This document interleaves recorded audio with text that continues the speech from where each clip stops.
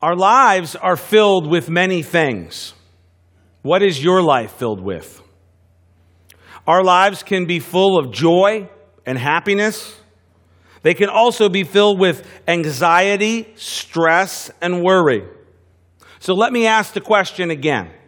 What is your life filled with? I've met people that are filled with joy. And they are so filled with joy that even when troubled times come, the joy shines through the trial. I've met people that are so filled with anxiety and worry that even when there are good times and good news, there is still a sense of foreboding and stress. Our lives can be filled with so many things, but there's one thing that God wants our lives to be filled with. What's that? Faith. Faith. God wants us to have and possess great faith in our lives. The Christian's life should be filled with and marked by great faith in God, in Jesus Christ our Lord. We're continuing in our series called Miracles in the Gospel of Matthew. And tonight we come to a miracle that Jesus performed where he cast a demon out of a girl.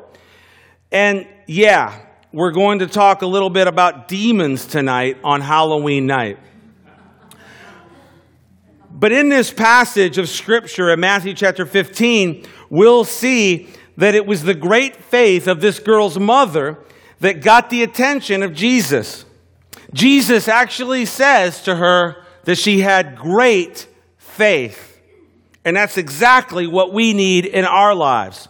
So we're going to look at this miracle of Jesus freeing a girl from demon possession and see by the account how this mother's faith is an example to us all. An example to us all tonight to have great faith in our lives. And so if you're taking notes, I've got a couple points tonight for you. The first one is this: a great faith positions your life for mercy. A great faith positions your life for mercy. Let's pick it up in Matthew chapter 15, verse 21. It says this: Then Jesus went out from there and departed to the region of Tyre and Sidon. And behold, a woman of Canaan came from that region and cried out to him, saying, Have mercy on me, O Lord, Son of David. My daughter is severely demon-possessed. But he answered her not a word, and his disciples came and urged him, saying, Send her away, for she cries out after us. Right here in this passage of Scripture that we're going to read tonight, that some of it we've already read here, Jesus went out, the Bible says here, that he went out to the region of Tyre and Sidon. He went out from Galilee. Galilee was kind of the center of his ministry, the central location of his ministry. But here he goes out to the area of Tyre and Sidon, and this would be modern-day Lebanon. And he goes out to this area, Tyre and Sidon. Actually, it used to be called the Tyre Kingdom. So anyways, whenever you see Tyre Kingdom, you say, yeah. In fact, I need to go to Tyre Kingdom right after the service. And some of you noticed I have a flat tire out there. So I actually will be going to the Tyre Kingdom. But Jesus actually made his way to the Tyre Kingdom here, this area of Tyre and Sidon. And this was a Canaanite area of the history. And it was a center of extreme idolatry and sin. And it was just like that in that sense. And so Jesus went up to this area. And while Jesus and his disciples were there, a Canaanite woman came to them. The gospel writer Matthew identifies her as being a Canaanite, a woman of Canaan, and therefore a Gentile and not a Jew. And so this is what is being made clear to us in this particular description. But there was something about this woman. Yes, she was a Canaanite. Yes, she was a Gentile. Yes, she was from the Tyre Kingdom. But there was something different about this woman we're going to see tonight. She had great faith. She had not just faith, great faith. And that's what we want to have in our lives. A great faith in our lives. Amen? Now, the point here is a great faith will position your life for mercy. This woman, she cries out to Jesus. She says, have mercy on me. Why did she call upon Jesus? Why was she there calling out to Jesus? Well, she had great faith, and she had faith to believe that Jesus could do something about the situation in her family, specifically in her girl.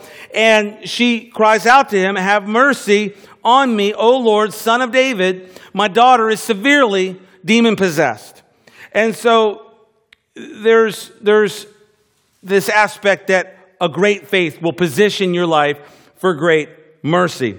First, I want to show you there's a few things that we can learn even from her statement as she cries out to the Lord. There's some things that we can learn about faith and a great faith that this can even teach us. The first one is this, that the desire of great faith is mercy.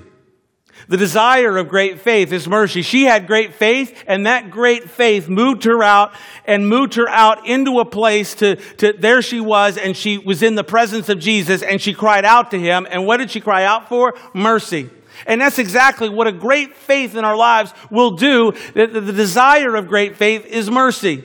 Whatever kind of mercy that we need of, a great faith will put us in a position to receive that mercy. Why? Because we're believing upon him. We're believing upon Christ, and we have that desire for his mercy to flow out into our lives. It might be a healing that we need. That's mercy. Amen? It might be forgiveness. It might be some other thing that we have need of, but it's mercy that we need, and the desire of faith is mercy. If you have faith to believe God for healing, your desire is the mercy of the Lord. If you have faith to believe God for salvation, even, your desire is the mercy of the Lord. And so our faith should desire mercy. And I want to say something else too. Not only should our faith desire mercy, but our faith that we have present in our lives should give mercy. We should be so desiring mercy and freely giving mercy, amen, in our lives. We need to be people that are about mercy. Do you give mercy? Do you give mercy? I think we learned that even from the Sermon on the Mount. Blessed are the merciful, for they will receive mercy, right? Or do you hold grudges? Do you hold on to stuff? Do you I'm not going to forgive them for a while? No, we're people that we're seeking mercy, and in order to receive mercy, we need to be people that freely give mercy as well. Are you quick to forgive, or do you hold on to a thing? I think we need to be those people that are quick to forgive. Secondly, the thing that we can learn from this woman's great faith is this. A great faith recognizes who Jesus is. A great faith recognizes who Jesus is. This woman, she recognized that Jesus is the Son of David. She said, Lord, Son of David. Jesus, Son of David. Now, many of Jesus' own people didn't know who he was. Many of his own people. We learn that even in our text, where we've read in John and other places. He came into his own. He came to his own stuff. He came to his own people, and they didn't receive him. They didn't know. They didn't know who he was. But for some reason, this woman, a Canaanite, a woman in Tyre and in Sidon, she knows who Jesus is. She knows that he's the Son of David. And, really, when you see the term Son of David in the book of Matthew, Matthew was written to Jews in a way to show them that that Jesus was the Christ, the son of Abraham, the son of David. In fact, Matthew 1:1 opens up with the genealogy of Jesus, and I think that's how it opens up. Jesus, the son of Abraham, the son of David. And so this is a great theme in this particular book. And this woman, she knows who Jesus is. And let me put it this way tonight. A real faith, a great faith, recognizes who Jesus is and is placed firmly in the person of Jesus Christ. Let me say that again. A real faith, a great faith, recognizes who Jesus is and is placed firmly in the person of Jesus Christ. Her request to Jesus, the Son of David, the Lord, her request was for her daughter, whom she said was severely demon-possessed. Severely demon-possessed. And I don't know, if there's just slightly demon-possessed and severely demon-possessed. But, I think you could probably put it all in that category. And you just see the heart of this mother just pleading with Jesus to deal with this situation. But it does bring up a topic, and I said in the opening we would talk about demons tonight because it's right here in our passage. This little girl is severely demon-possessed. And I think it raises the question, I think it's a good question for 21st century Christians to ask the question, what is a demon? I think most people feel like they probably have an answer to the question. And I did actually for a long time. And maybe this is it. Many quickly and simply conclude that a demon is one of the fallen angels. You had the angels that, remember, there was a third of the heavenly host that went with the rebellion of Lucifer, of Satan, and of course they were cast out of heaven and all the rest of it. And you have this host of heaven, you have these angels. And I have to tell you tonight that for many, many, many years, this was probably, if you would have asked me, this was probably the position I would have taken on the subject. I've come to a different conclusion as far as what a demon is upon further study, specifically studying this portion of theology called demonology. And I've come to a different conclusion. I'll just share a little bit of that with you tonight. You see, you don't really see demons at all in the Old Testament. You don't see demons. You see angels mentioned throughout the Old Testament and the New Testament, but you don't see demons. And then you come to the New Testament all of a sudden, and you see demon possession as an epidemic. It's not like, they're running into one or two people. I mean, you sit down and read the Gospels. I mean, you like to think that, half the people are demon-possessed somehow, because that's how much of this situation that Jesus encountered as he would go into these different areas in that particular time. And so the question becomes really, what is a demon? What are demons? From the facts of the Bible concerning demons, they really, when you look at just it on a very surface level, they're disembodied spirits. You could call them evil spirits. They're disembodied spirits. They're disembodied. And what is it that they are always searching for? Every time we come to a demon, they're searching for to be embodied or to not be disembodied. You say, what? Yeah, there was a time when Jesus went into the area of Gadara and he confronted a man that was possessed by many, many demons. And here Jesus is having a conversation with the demons. And the request of the demons, these evil spirits is, and it shows us what the mentality of the demons is. There's a lot to learn in there. You want to study that passage about demonology. But the request was, don't just cast us out, at least send us into the swine. And the request is, we don't want to be disembodied. Why? Because an evil spirit, a demon, is a disembodied spirit that is just aimlessly wandering in the darkness of this world. And throughout the earth and throughout the world. And so you have a disembodied spirit, you have a demon. And that explains why they have the desire to possess a body, a human body, or on that particular occasion, the swine that were there in Gadara. And there's much to say about the swine there on that particular occasion. Of course, they weren't. He did actually grant their request and cast them into the swine. And of course, the swine then just went down the hill into the sea, and all the swine were killed. And so I guess they actually did become, at that point, disembodied spirits, once again going back into their place of craving bodies to inhabit. So what are demons? Where did these evil spirits come from? And why is it that you come to the New Testament and you see these things?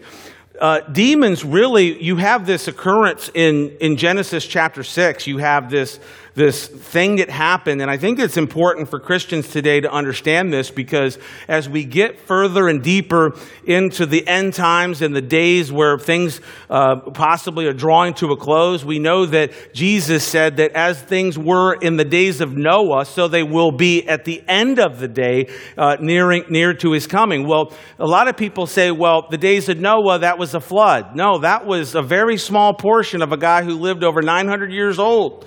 So when you look at the days of Noah, the days of the flood are like a speck on a dartboard compared to the days of Noah, the 900 years that he lived. And what was it that marked the days of Noah was what happened in Genesis chapter 6 when we have the sons of God, the B'nai Ha-Elohim, that came down and in that sense procreated with the daughters of men and created what was the race of the giants. And so you have the giants that were in the land, the men of renown. You have this race, the biblical term is the Nephilim. The Nephilim, it actually means the fallen. And you have the Nephilim. And so here's what happened. One of the things, when you look at the flood of Noah, and a lot of people, and it was an evil time. The Bible says there in Genesis that the corruption and it was filling the earth. And one of the interesting things there too is that it talks about all flesh being corrupted. All flesh being corrupted. And when it comes to Noah, and it says he was perfect in his generations, what that sentence there in Genesis is actually talking about, it's actually the word tahim in Hebrew, he was unblemished in his genetics. And so his flesh was not corrupted, and that's why God selected him, because he was going to deal with the corruption and the mixture that had happened by these watchers, these fallen angels that had brought all this corruption in. So when the flood comes, you have all these Nephilim that are killed in the flood. They're drowned in the flood, and so now their spirit, because they were created from above, the people, creatures that were of the hosts above, their spirit is now a disembodied spirit. So this is what you have with demons. Now let me just further make the case, and then we'll move on, because we don't want to just bog the whole Bible study down with this, because although you could spend hours and hours and hours studying this. But the difference between a demon and an angel, you never see an angel in the Old Testament or the New Testament, a disembodied angel. You always see, if you read the Old Testament, the whole Bible cover to cover, you see angels who actually have a body. Now, this body is a supernatural body. It's transdimensional or hyperdimensional, you could say in that respect. But they have a body. Here, when you have a demon, you have a disembodied evil spirit.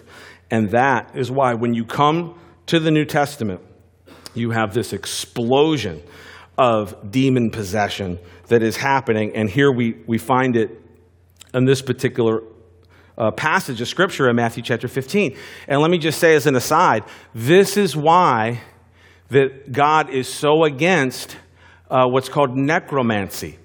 And this is actually the whole concept, and it's very popular. It's funny how when you get into these subjects, you say, well, how is this relevant to anything? Well, it's very relevant, because you see all these TV shows, you see all these people that want to claim to speak into the spirit world, into the dark world, and speak to, well, we're gonna have a big crowd of people, and we're gonna speak to your dead grandma, your dead grandpa, your great grandfather from no. God says, do not do this stuff.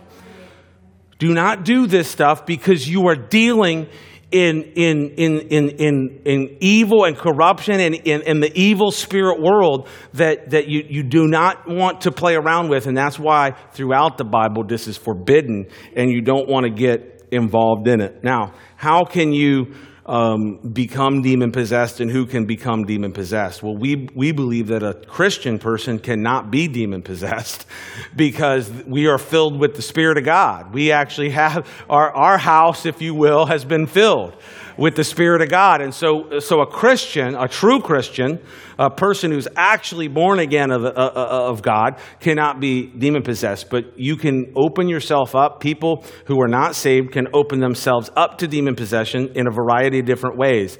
Getting into the occult, and actually another angle is the drug abuse and alcohol abuse is a gateway, really an open door to demons and that type of possession, and it's a serious issue. In fact, recently, in I say the last 10 years or so, there was almost this new fascination with these guys going around and trying to talk to the dead and all this. And you know, Christians can you can go, oh, well, yeah, you know, I want to talk to so-and-so too. No, you don't. There's going to be a time and a place for that, and talking into the spirit world and opening yourself up to that is not the way or the path that God has laid out for the Bible-believing Christian. So she's got this demon possession of her little girl, and her cry is that she would be made whole, that she would be healed, that this demon or demons would be cast out of her little girl. So this is why she is making the petition, and it's a very serious subject and a serious request that this woman is making, which leads us to our next point tonight. A great faith spurs you towards petition. A great faith spurs you towards petition. Let's pick it up. Let's go back to verse 23 and pick it up there. It says this, but he answered her not. She cried out in verse 22, have mercy on me, O Lord, son of David. My daughter is severely demon-possessed. But he answered her not a word, and his disciples came and urged him, saying, send her away, for she cries out after us. But he answered and said, I was not sent except to the lost sheep of the house of Israel. Then she came and worshipped him, saying, Lord, help me. But he answered and said, it is not good to take the children's bread and throw it to the little dogs. And she said, yes, Lord, yet even the little dogs eat the crumbs which fall from their master's table. Then Jesus answered and said to her, O woman, great is your faith. Let it be to you as you desire. And her daughter was healed from that very hour. And so a great faith spurs you on toward petition. Jesus had what was, it appears to many who have looked at this passage, who have read it. And maybe even as I just read it to you, you read it and you see the response of Jesus. Here's this woman, her daughter is severely demon-possessed. She's calling him the Son of David. She's saying, have mercy on me, Lord. And here is Jesus saying, you know, I haven't come but to the lost house of, you know, the lost sheep of the house of Israel. And some have actually, you know, said that it was a cold response in that sense from the Lord. There was a coldness in the response to the request of the Gentile woman. It says here in the text, it says, but he answered her not a word. And you think when you're making a request to the Lord and you think, yeah, I can relate to that one. It seems like he's answering me not a word. Augustine actually put it this way: the Word spoke not a word on this particular occasion. And though this appears to us as cold, it certainly was not the response that this mother wanted, but it did not deter her. It did not deter her at all. She keeps going. In that sense, it's almost like she gets going from that. She gets going. A great faith will spur you toward petition. And a great faith is not easily discouraged. A great faith pushes you continually forward. And that's exactly what we see with this particular woman. She keeps going, and Jesus says in verse 24, I was not sent except to the lost sheep of the house of Israel. Of course, Jesus had come to minister and to preach the kingdom to the lost sheep of the house of Israel. And we know from the scriptures all the way through it that salvation is first of the Jews. It's first of the Jews. And to explain that in a way for all of us to understand tonight, it goes all the way back to the foundation of the faith when God separated the people. And when people decided they didn't want to follow God, they didn't want to obey God's commandments, we said, we don't want to follow you, God. And God said, okay, you don't want to obey me, you don't want me to be your God. Well, then what he did is he came down at Babel and he split the population up. And Deuteronomy 32 tells us how he did it. He split them up to these fallen gods, these fallen angels. And so there's a principality. in high places in the nations of the world. And when God did this and he separated the people out according to these nations and according to these sons of God, the B'nai Elohim that were fallen, he said, but Israel, but Jacob will be my portion. So what God said is, look, you don't want to serve me, fine. I'm going to separate out to here you go. Here's a God that you can worship. And he says, but I'm going to have a portion. I'm going to have a people in this world. And if you turn the page from Genesis chapter 11 at the dispersion from Babel, you turn the page to Genesis chapter 12, and what do you have? You have God finding a man in Ur of the Chaldees and calling him out of Babel, out of Babylon to come. And he says to him, come and follow me, and I will take you to a place that I will show you, and I will give you an inheritance, and you will be the father of many nations. And of course, you have the whole Abrahamic covenant. So that is just a 2-minute version of what the biblical theology is on salvation as first of the Jews, because the world had rejected God. But God said, I will have a people in the earth. And how do you be part of one of those? How do you find yourself as one of those people? By doing exactly what Abraham did, believing the word of the Lord that he comes and speaks to you. That's how it happens. Justification by faith in the word of God and what he has done on the cross of Calvary. Jesus says that I have not come but to the lost sheep of the house of Israel. And she keeps going. you just really start to really love this woman, don't you? You know, as you read this passage, you know, Jesus is saying this to her, and then verse 25. Okay, so Jesus says this: look, woman, I have not come to the Gentiles, the Canaanites. I have come for the lost sheep of the house of Israel. Verse 25, then she came and worshiped him and said, Lord, help me. Don't ever give up. Seeking the Lord. Don't ever, if you feel like he's answered you not a word, or maybe he said something to you that you're, I don't know what to do. Keep worshiping. Look at this woman. She comes to him worshiping, saying, help me, Lord.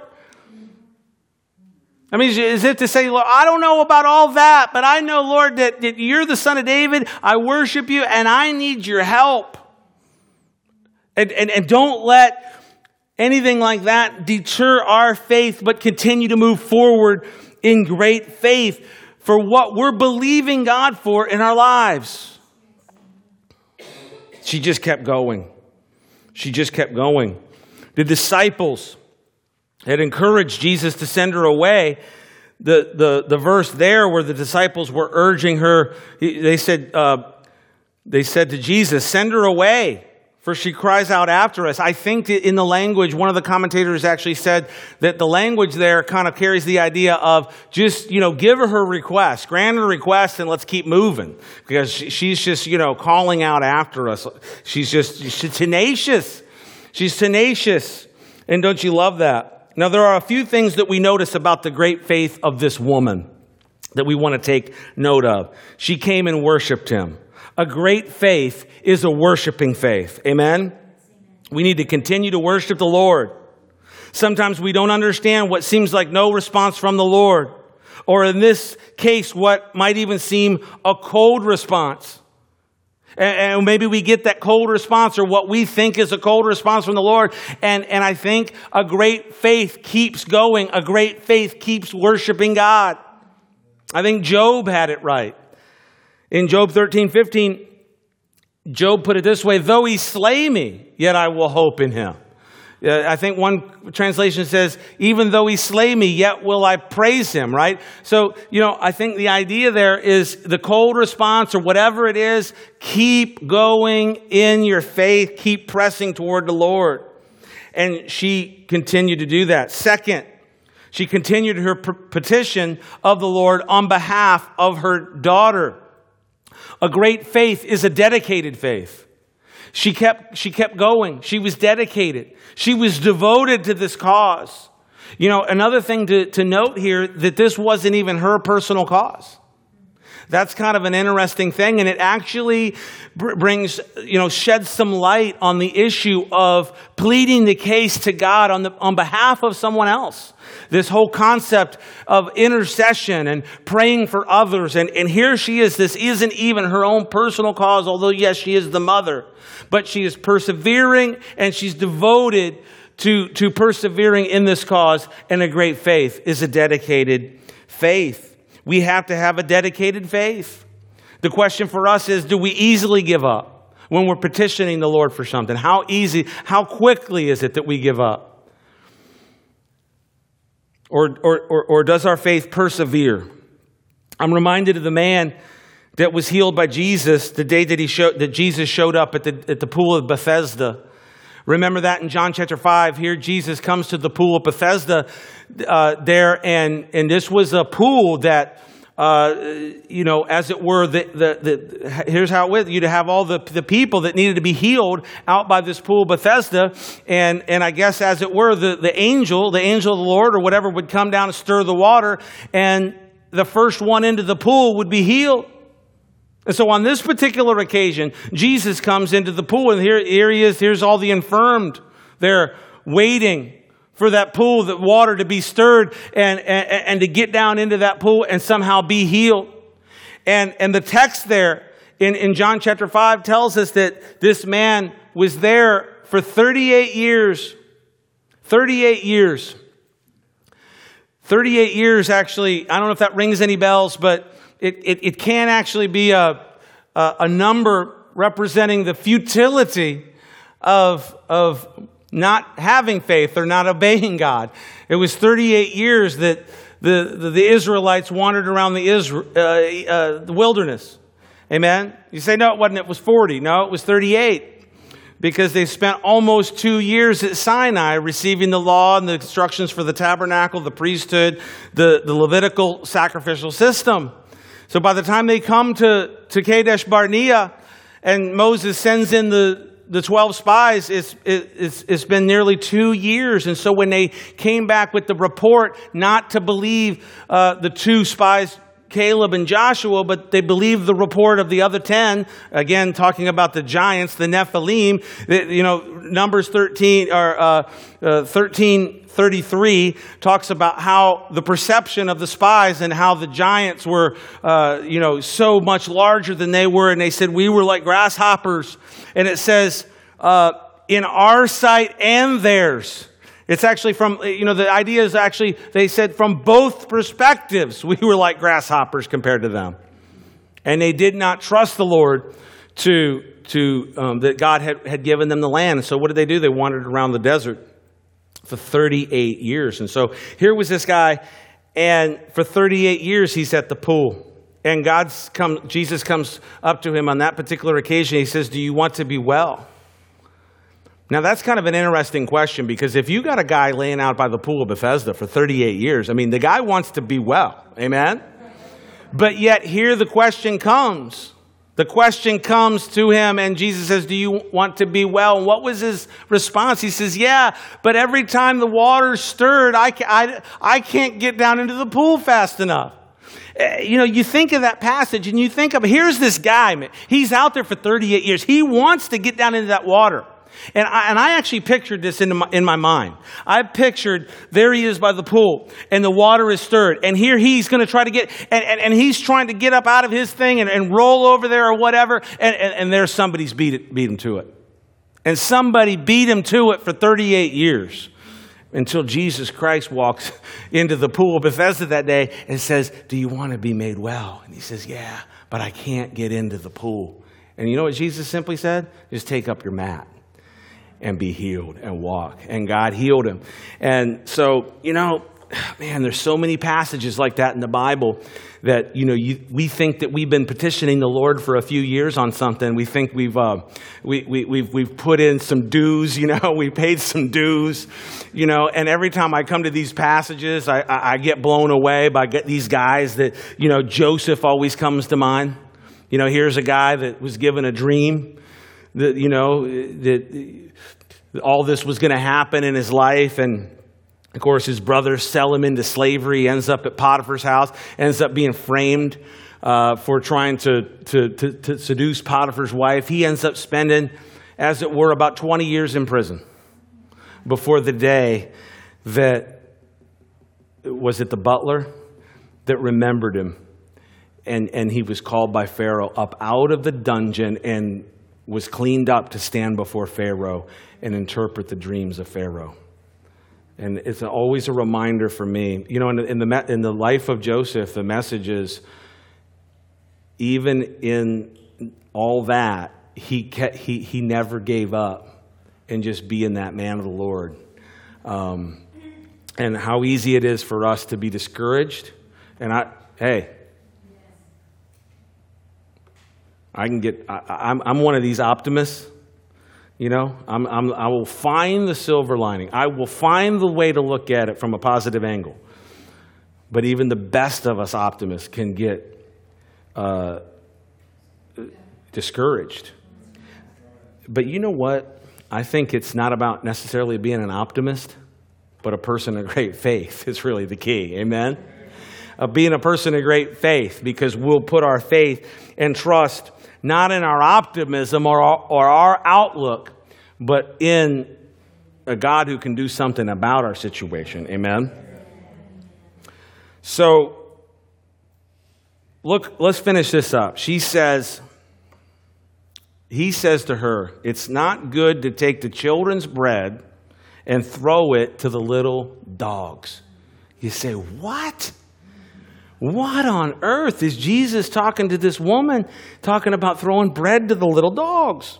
Again, it talks about that idea, that concept that salvation through Yahweh was of the Jews. And those outside the commonwealth, Paul picks up these themes, outside the commonwealth, far away from the household of faith, those in that position were, as it were, Jesus is saying, like little dogs. Now you say, is Jesus calling someone a dog? I mean, and can we do that? And get away with it?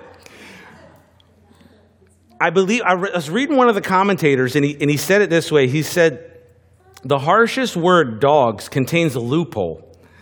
Dogs does not compare Gentiles to dogs without in the street, but to the household dogs belonging to the family, which have their portion, though not the children's portion. It's the little dogs. And so he says, I'm not going to give the bread even to the little dogs. And then she persists again. Man, if you read this passage, we've got to be encouraged, folks, to keep going in our faith and keep believing and never giving up. She keeps going, and she says, yes, Lord. And here's the key phrase, yet even. Yes, Lord, yet even the little dogs eat the crumbs which fall from their master's table. Now, I don't have a dog, much less a little dog. But my sister and brother-in-law, they have some little dogs. And Belle and Molly. Belle and Molly. And when you come to the house, they will greet you. And you can tell Becca that Belle and Molly made the sermon. They will come. Now, in a house with dogs, a house with little dogs, and I've seen it, some owners are very strict. No, they don't eat off the table. Set them in the other room with the dog. They've got their own little trough.